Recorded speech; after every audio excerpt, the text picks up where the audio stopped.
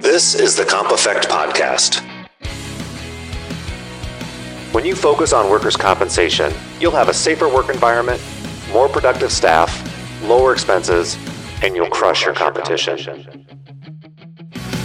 We're sharing real-world stories, actionable tips, business-friendly advice, and information to help your business. I'm your host, Todd Thams. Enjoy the show.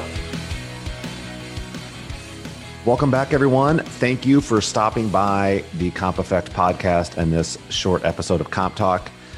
I'm Todd Thams, and today we're going to talk about workers' compensation deductibles. So what is a workers' compensation deductible? It's exactly like what it sounds. It's very similar to what most businesses see on their property or auto policy, where the business pays the first amount of claims. So there's two types of deductibles that you can have on a workers' compensation policy. One of them's a medical only, the other one's a medical and indemnity. The difference between the two is whether or not your injured worker is maybe disabled or receiving lost wages. That's typically the difference between a medical and indemnity. Most common, if we see a deductible, we typically see it on the medical only claims, as they tend to be smaller in nature and more frequent than the larger medical and indemnity claims. So how does this work? When you have a deductible on your workers' compensation policy, you turn all claims into the insurance company. They go ahead and they do everything that they need to do to follow the claim through to the end. And at the end of that claim, they send you a bill for the deductible.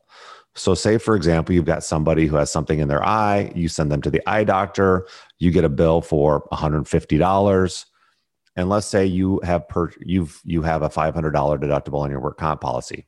Insurance company processes the claim, they pay the eye doctor, and they're going to send you a bill for the $150 bill that they paid because that's under the $500 deductible. So why would you do this? Why would you put a deductible on your workers' compensation policy? You might do it for a couple reasons. One, you may have a frequency issue that you want to eliminate. And by having a deductible and taking care of those small claims on your own, you're going to keep those off of your NCCI experience mod or your experience mod for the state that you live in. Number two, you might be able to negotiate credits from the insurance company for having a deductible on your policy.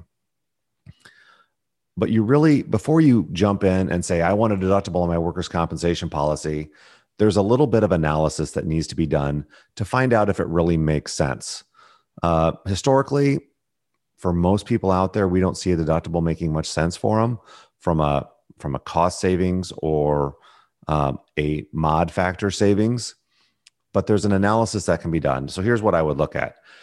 First thing we want to do is look at your last 3 to 5 years claims experience and see if there's any claim activity.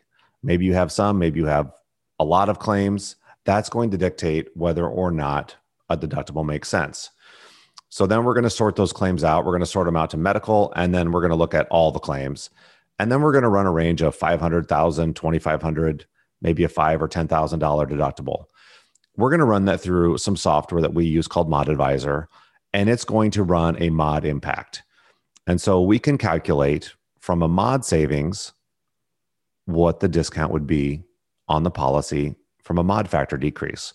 So if a business had a $2,500 deductible and we applied that $2,500 deductible to all prior claims for the 3 years, what would that new mod be? And maybe it's substantial, maybe it's not. Once again, our analysis typically tells us for most people, it's not going to move the mod a lot. So for example, let's say we've got a $20,000 workers' compensation policy. And let's say they've had 5 claims. So 5 claims at $1,000 each, and we're looking at a $500 deductible. So if that $500 deductible moves the mod 1 point, on a $20,000 policy, that's going to be 1 point of $20,000. You're looking at $200 a year in savings. Well, if you've had 5 claims that you paid the first $500 on, that's going to be $2,500 that business has spent in deductibles for a $200 premium savings. In that scenario, it doesn't work out. So then you take that to another step and you say, okay, insurance carrier, what if we roll on this deductible? How much of a premium credit are we able to receive by taking care of these small claims? And maybe the carrier will negotiate a 5 or 10% credit. So $20,000 premium. Now you just negotiated a $2,000 savings if you're able to get a 10% discount. So now you're saving $2,200 a year over the course of 3 years. Now it suddenly may make sense because after 1 year, the savings are favorable to you. Another reason you might want to do this is you've got some skin in the game. If you go to the insurance company and say, I'm going to take care of the first $2,500 of every single claim, and I'm going to focus on safety, and what I want you to do is give me a premium discount for doing that, that may work out well for you. Mod Advisor produces a nice, simple, easy to understand deductible report that tells you if it makes sense from mod analysis. Once again, that's only one part of that equation.